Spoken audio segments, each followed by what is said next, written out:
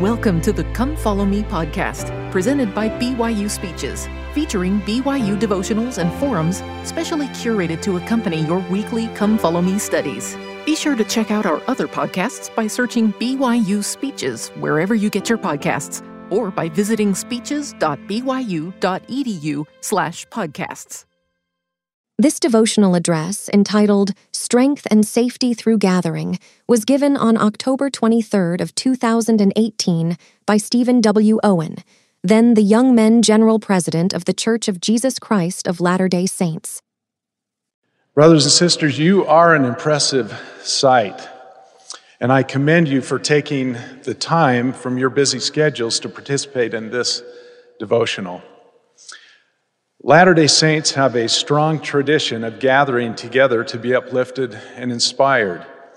The semi-annual General Conference we enjoyed earlier this month is a good example. For over 130 years, the church's General Conferences were held in the Salt Lake Tabernacle, which seats about 6,000 people.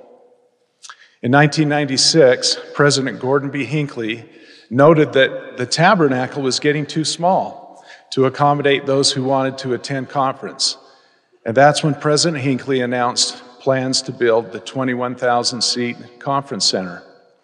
Why go to all the trouble, especially with technology emerging that would allow General Conference to reach more and more people in their homes? Well, it seemed that gathering was important to the Lord. As President Hinckley later said, quote, "The building of this structure has been a bold undertaking. We worried about it. We prayed about it. We listened for the whisperings of the Spirit concerning it. And only when we felt the confirming voice of the Lord did we determine to go forward." Close quote. Now, we can hardly imagine General Conference without the Conference Center.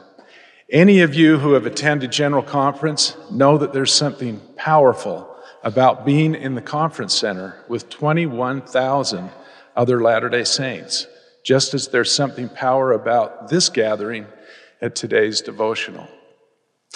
Clearly, both General Conference and BYU devotionals are about more than just receiving a spiritual message.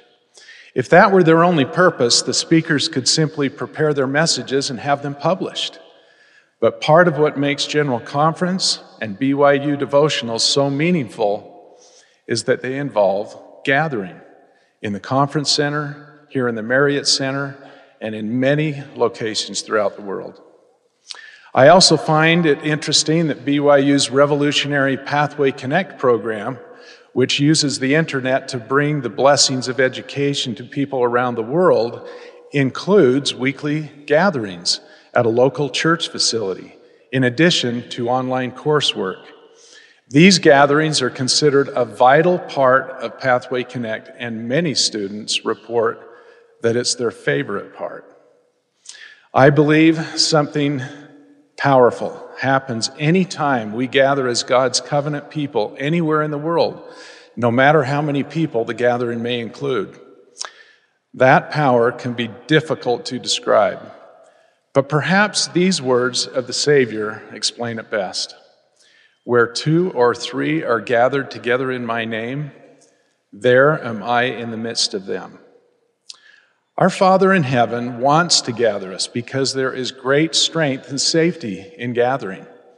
He has said that the gathering together upon the land of Zion and upon her stakes is for a defense and a refuge from the storm. "I will gather you," he promises, "as a hen gathereth her chickens under her wings, if you will repent and return unto me with full purpose of heart." The adversary, on the other hand, seeks to isolate us and divide us because just as gathering brings strength and safety, division brings weakness and danger. President Russell M. Nelson recently put the topic of gathering on all of our minds when he spoke to the youth, and then again to the women of the church, about the latter-day gathering of Israel. He called it the most important thing taking place on earth today. Nothing else compares in magnitude. Nothing else compares in importance. Nothing else compares in majesty, close quote. In the spirit of President Nelson's stirring words, today I would like to explore with you 3 ways in which the Lord gathers his people. He gathers us in families, he gathers us with fellow saints, and he gathers us to him and to his gospel. First, we gather in families. It's true that we all work out our own salvation before the Lord Jesus Christ. Most of the covenants we make are personal, between individual and God. And yet, as President Nelson explained, while salvation is an individual matter, exaltation is a family matter. The highest covenant we make here on earth, the covenant of eternal marriage, is the only one that we cannot enter into alone. We must make and keep this covenant together with our spouse. Our Father did not send us to earth alone, and he does not intend for us to try to make it back to him alone. President Henry B. Eyring explained, quote, "Heavenly Father wants his children to come to earth following the eternal pattern of families that exists in heaven. Families are the basic organizational unit of the eternal realms, and so he intends for them also to be the basic unit on earth.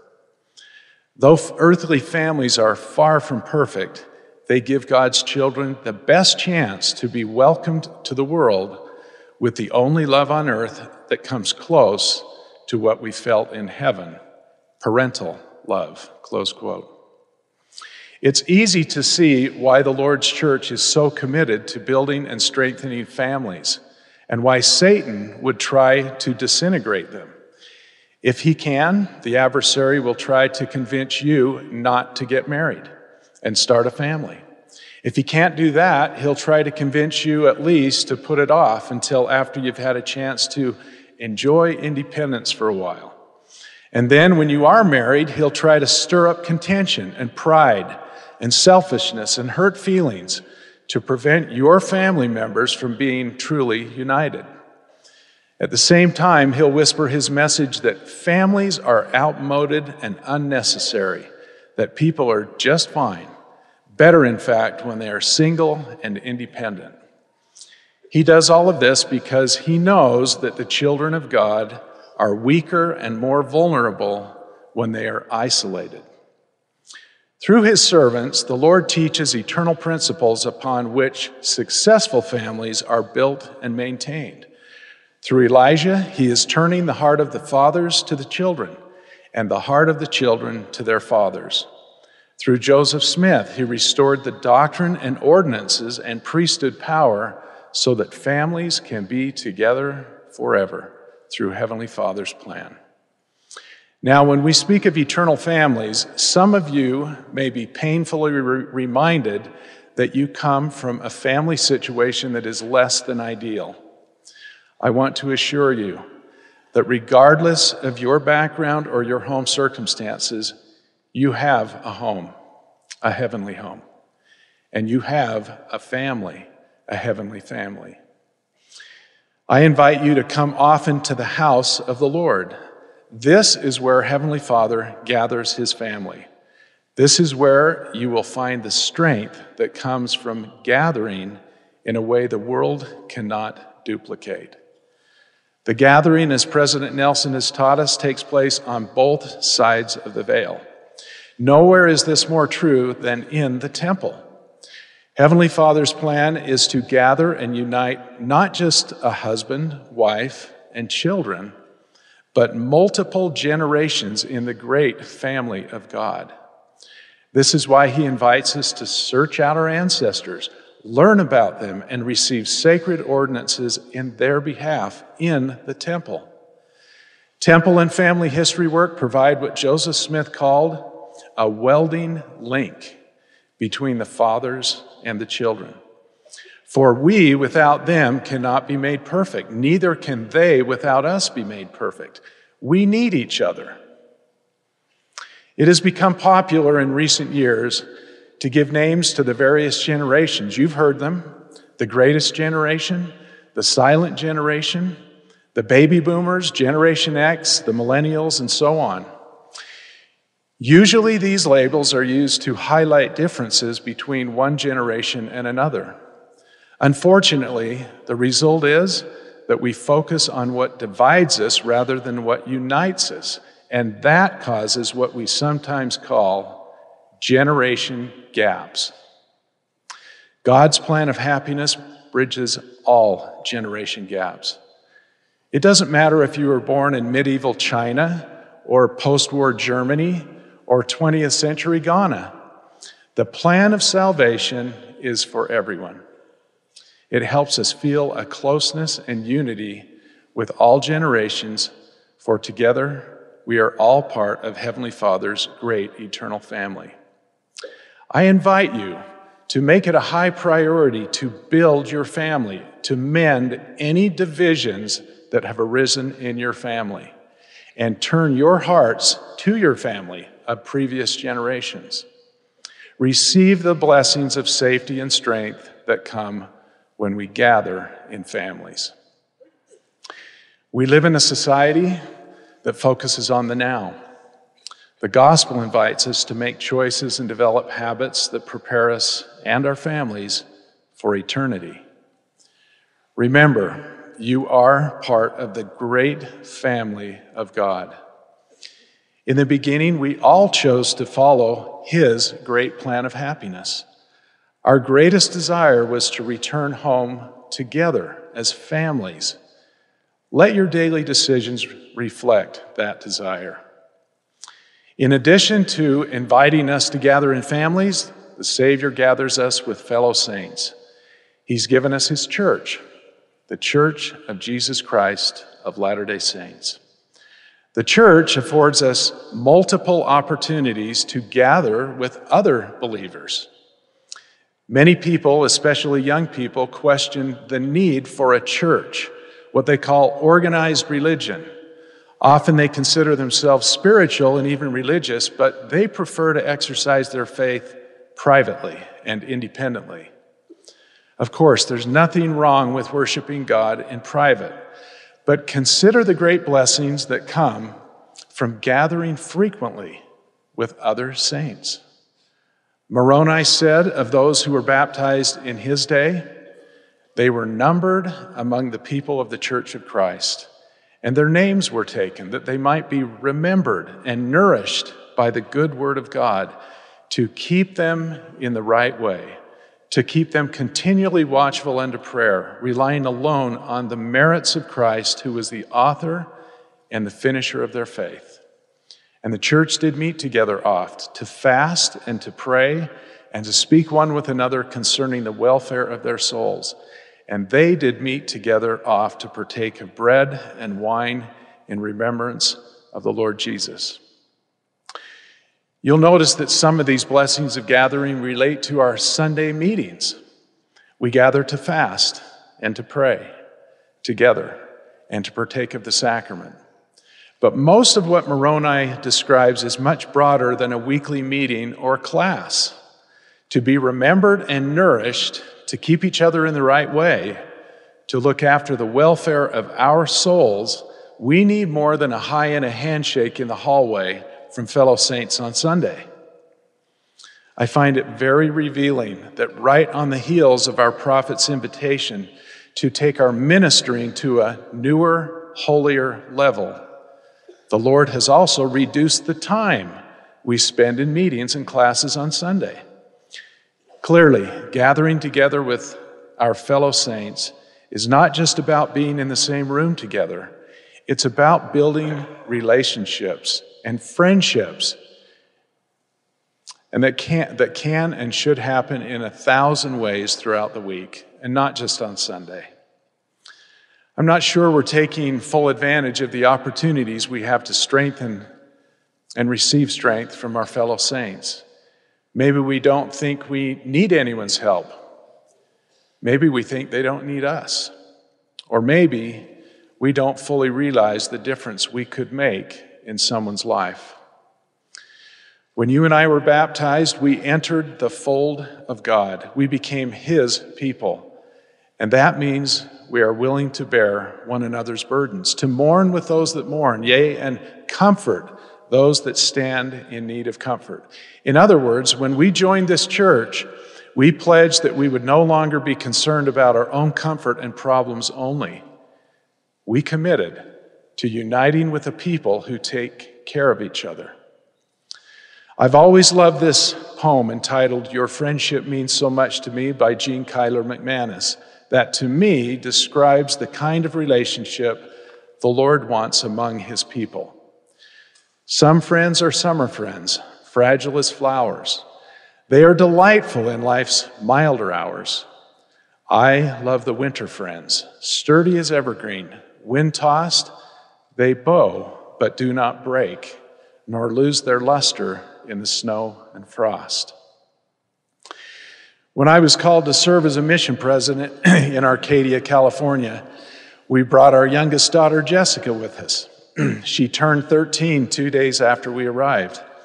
We had left a strong community here in Provo, where Jessica had been surrounded by many good friends and extended family members. So we knew the transition would not be easy for her. The first few weeks were the hardest. We arrived in the middle of the summer, so while my wife and I were extremely busy in the mission, Jessica didn't have much to do other than miss her friends back home. Well, one day, just about 3 weeks into our mission, I pulled into the driveway of the mission home after a long, busy day, and I saw that someone had written with marker on the living room window, "I hate California, I miss Utah, I want to go home." I went inside to find Jessica sitting alone on the couch, watching TV and crying. I took my daughter in my arms and said to her, "Jessica, no one in this world is as important to me right now as you are. Do you think we should go back to Utah?" "No, Dad," she replied. "You and Mom can stay, but I need to go home." Later that night, my wife and I counseled together and agreed that it was important that Jessica stay with us on our mission. But we thought it would be okay if she flew back to Utah for a weekend. So we sent her to stay with some family members here with the plan that she would fly back to California on Monday morning. Well, that Sunday just happened to be Fast Sunday. And in the evening, I received a phone call from Jessica. "Dad," she said, "I've been fasting today, and I have received a revelation that I should not fly back to California tomorrow. I am supposed to stay here in Utah." "That's interesting," I replied. "I've been fasting too. And I have received a revelation that you need to get your tail on that plane." Well, she did get on the plane, and she did come back to California. Within a few weeks, she was befriended by the young women in our ward and in seminary. And she even made some friends who accepted her invitation to learn about the gospel and be baptized. Now, 3 years later, our mission was coming to an end. As I drove into the driveway on the last day of our mission, I saw that Jessica had written with marker on the living room window, "I love California, I don't want to move." Jessica learned, and so did I, about the strength that's available when we gather with fellow saints. Looking back on this experience, I believe the Lord was preparing Jessica for other times in her life when she would need that strength. One of those times came just a few years ago after the birth of Jessica's first child, a precious daughter named Annie.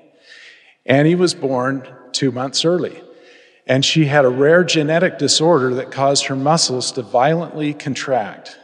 This would happen about 60 to 70 times a day, inhibiting her breathing, while her parents and doctors could only watch helplessly. After fighting through a short but difficult life of only 4.5 months, Annie died. And Jessica later said, "My husband and I definitely couldn't go through this hardship alone. The relationships that we have with our family and friends have strengthened us through this child." You might say that Jessica had learned the importance of winter friends. My dear brothers and sisters, when you go through dark days, and all of us do, you will need winter friends. Who will you rely on? Or better yet, who will rely on you? Who considers you a winter friend? Here at BYU, you have a multitude of precious opportunities to gather with people who, though they may come from different backgrounds, share your values and standards. Please don't neglect these opportunities. In addition to attending sacrament meeting and other Sunday classes, go to your ward activities. Attend family home evening groups. Take your ministering assignments seriously. Build strong relationships with your roommates, and just reach out to people around you.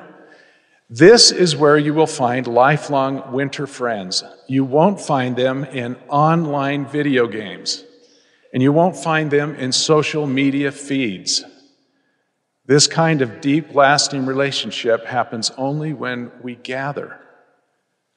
We've talked about how the Lord gathers us as families and as fellow saints, but perhaps our most important gathering is to the Savior himself and to his gospel.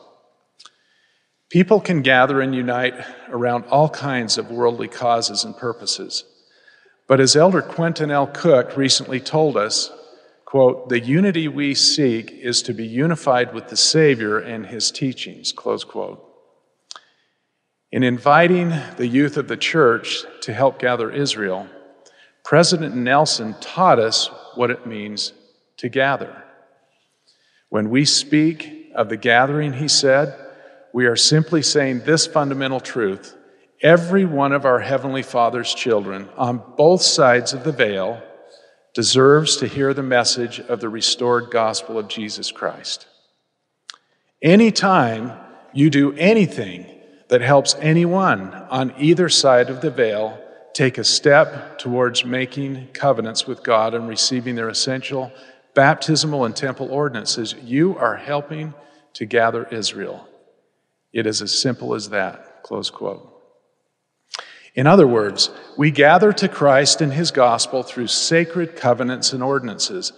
This is the way, and it is the only way. All men must come unto him, and they must come according to the words which shall be established by the mouth of the Lamb. The world would have us believe that we can choose our own plan. Be yourself, do your own thing, are messages we hear. The Book of Mormon, on the other hand, counsels us to feast upon the words of Christ, for behold, the words of Christ will tell you all things what ye should do. With President Nelson, I testify that the heavens are open and that God speaks to his children. He knows the next step you need to take to come out of the world and be gathered to Christ, and he will help you. In fact, if you look back on your life with an eye of faith, I believe you will recognize many instances when the Lord reached out to gather you into the safety of his gospel and his love, as a hen gathereth her chickens under her wings. He will continue to do so if you are willing to be gathered. I remember one such experience from my life. It happened when I was just a young boy, and I believe it was a gift from my loving Father in heaven to me to help me throughout my youth. To this day, I can remember vivid details of the experience. I even remember the color of shirt I was wearing and what I ate for breakfast that morning. I believe I was 7 years old at the time.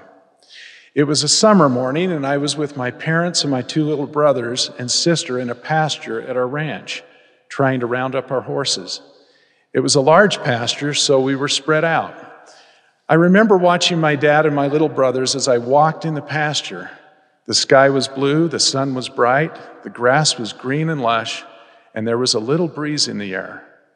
As I stood there, I looked up at the sky and the mountains and had an overwhelming feeling that Heavenly Father had created all of this and that he loved me. At that age, I had not read the Book of Mormon. My understanding of the gospel was limited, and yet I felt something very real, and it went deep into my heart. It was a warm, gentle feeling, and I captured it and have remembered it to this day. As I grew and learned more about the gospel, faced temptation, and even made some poor choices along the way, I would think back on how I felt as a young boy in that pasture, and I knew that Heavenly Father is real. That experience and other faith-building moments throughout my youth, such as praying, reading and studying the scriptures and bearing my testimony, serving others, attending church, and repenting, truly helped me come unto Christ. I bear testimony that our Heavenly Father knows us and is aware of each of us, our needs and our concerns, and He wants to bless us. Think about the spiritual experiences you have had. When have you sought to draw near unto the Lord and felt Him drawing near unto you? Where were you? What were you doing? How have those experiences changed your life? When Alma fled King Noah's court and began privately preaching the gospel of Jesus Christ, many did believe his words, but the world around them was hostile towards their faith, and so they gathered in a place of safety known as the Waters of Mormon. Here they heard the word of the Lord from Alma, made covenants to serve God and become His people, and bore witness of their commitment by being baptized.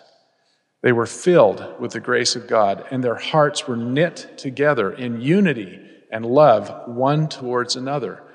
This place was beautiful to them because here they came to the knowledge of their Redeemer. My dear friends, each of you likely has a place in your memory that is like the Waters of Mormon to you, a place that is beautiful to you because there you came to the knowledge of your Redeemer. For me, some of those places have included the Green Mountain pasture from my childhood and a friendly welcoming ward in Arcadia, California. I encourage you to seek Waters of Mormon experiences here at BYU. Like the people of Alma, come out of the world. Gather with fellow believers and seek to know your Redeemer better. Come unto Him and renew your commitment to serve Him and be part of His people. I bear testimony that when we gather together as disciples of Jesus Christ, we not only join the great cause of gathering Israel, but we also strengthen one another in our journey toward eternal life in the presence of our Heavenly Father. May we all accept His invitation. Assemble yourselves and come, draw near together, that we may receive His promised blessings of peace, strength, and a refuge from the storm. In the name of Jesus Christ, amen. You've been listening to the Come Follow Me podcast, presented by BYU Speeches. Please check out our other podcasts of recent speeches, classic speeches, and BYU Speeches compilations on love and marriage, overcoming adversity, by study and by faith, the prophet Joseph Smith, and Jesus Christ, our Savior and Redeemer. Go to speeches.byu.edu and click on podcasts for more information. You can also find all BYU Speeches podcasts at your preferred podcast provider.